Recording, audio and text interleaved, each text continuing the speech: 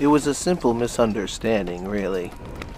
When the Earl of Huntly set fire to Donnybristle, an estate on the coast of Firth of Forth in Scotland, the Earl of Moray stayed inside as long as he could before escaping out the back and heading for the rocks on the shore. He might have gotten away if not for the tassels of his helmet. They had caught fire during the harrowing escape, and their burning glow caught the attention of his pursuers. And all of this could have been prevented had it not been for a simple misunderstanding. King James had already given the Earl of Moray a pardon, which is why he refused to surrender, and yet the Earl of Huntly had him killed anyway. Sometimes objective reality is replaced by subjective reality. Regardless of the truth, whatever feels true for our contextual experience trumps the original intent. In other words, it was a simple misunderstanding. And this explains how we got the word ampersand. You know, that word we use to refer to the logogram for the conjuncture and, as in the symbol and. It originally derived from the ligature, the joining together of two or more letters, of the letters E and T, which is the Latin word for and. The word et was so common that people began to simply combine the two letters into one symbol. Over the years, the symbol evolved into what we know today as the ampersand. The use of the and symbol became so common that by the 1830s, many schools included it as the 27th letter of the alphabet, which was a confusing way to learn the alphabet. Imagine reciting X, Y, Z, and. To make it clearer, teachers had students end the alphabet in Latin by reciting X, Y, Z, and per se and. Per se is Latin for by itself. So by including per se in the recitation, what it means is the symbol and by itself is the word and. Surely that cleared everything up, right? When reciting the alphabet, and per se and became slurred into ampersand, much like we tend to slur the letters LMNOP as LMNOP.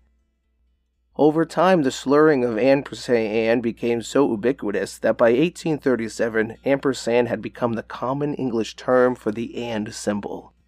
So you see, it was a simple misunderstanding, really. Like when Sylvia Wright was a little girl listening to the song, The Bonny Earl of Moray. They have slain the Earl of Moray in Lady Mondegreen. They slain the Earl of Moray and the Lady Mondegreen. Upon hearing this, the young Sylvia imagined the Earl dying beside his faithful lover, Lady Mondegreen. For Sylvia, it didn't matter that she misunderstood the original lyrics, which actually said, They have slain the Earl of Moray and laid him on the green. Sometimes, objective reality is replaced by subjective reality. Regardless of the truth, whatever feels true for a contextual experience trumps the original intent. And for Sylvia, the truth was far less romantic. She knew nothing of the feud between the Earl of Huntly and the Earl of Moray. For her, the Bonny Earl of Moray was a ballad of two lovers, and that's just how she intended to keep it. Much like I like to believe Elton John's song waxes poetic about Tony Danza holding me closer.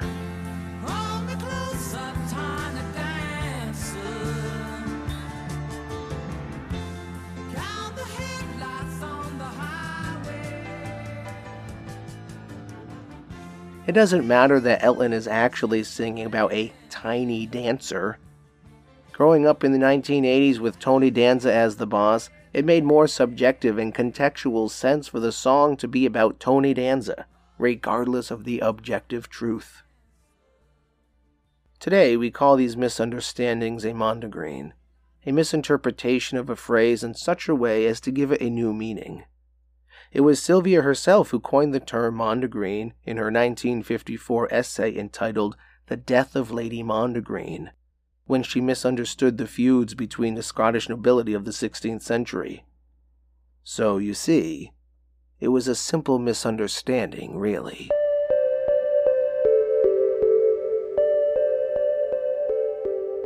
To clear things up, I offer a challenge. Whenever you find yourself about to say the words or, but, and however, in their stead, try the word and. This subtle yet not insignificant change has the power to reframe conversations, enhance communication, and improve relationships.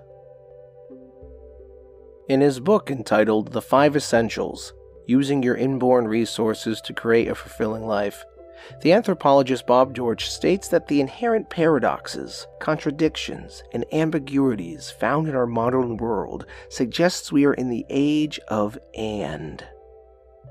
Not or, not but, not however, and per se and.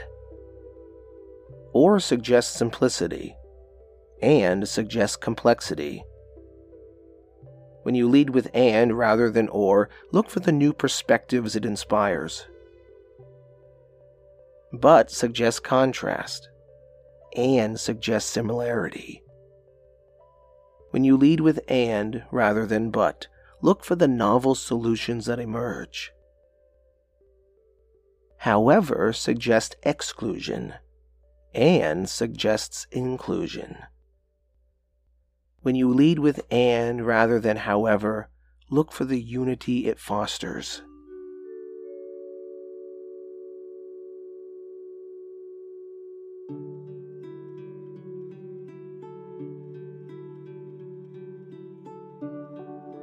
For example, what's more important to you? A meaningful career or a salary that supports quality of life? Before you answer, consider whether this is truly a matter of or. Maybe it's better framed as an and question. When you have conflicting priorities, leading with and rather than but can lead you to new possibilities that focus on solutions rather than obstacles.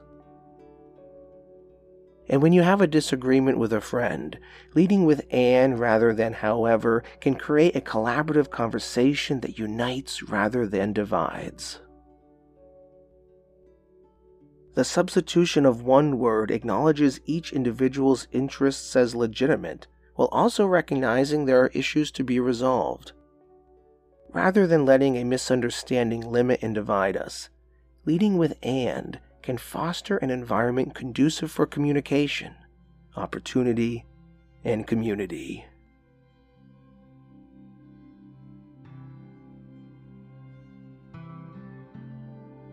And connects two or more ideas to demonstrate a relationship of equal importance. And when we take this relationship to heart, we just might discover wider perspectives, new solutions, and enhanced unity. This is not to suggest we should never use these other words, but it is to suggest that if we find ourselves stuck, giving and a try just may do the trick to remove the block of misunderstanding and confusion.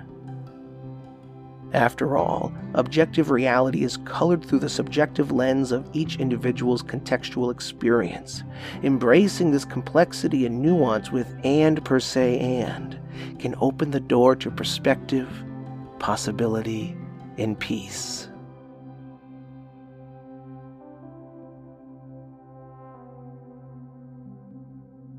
How might and per se and enhance your experience of the world around you?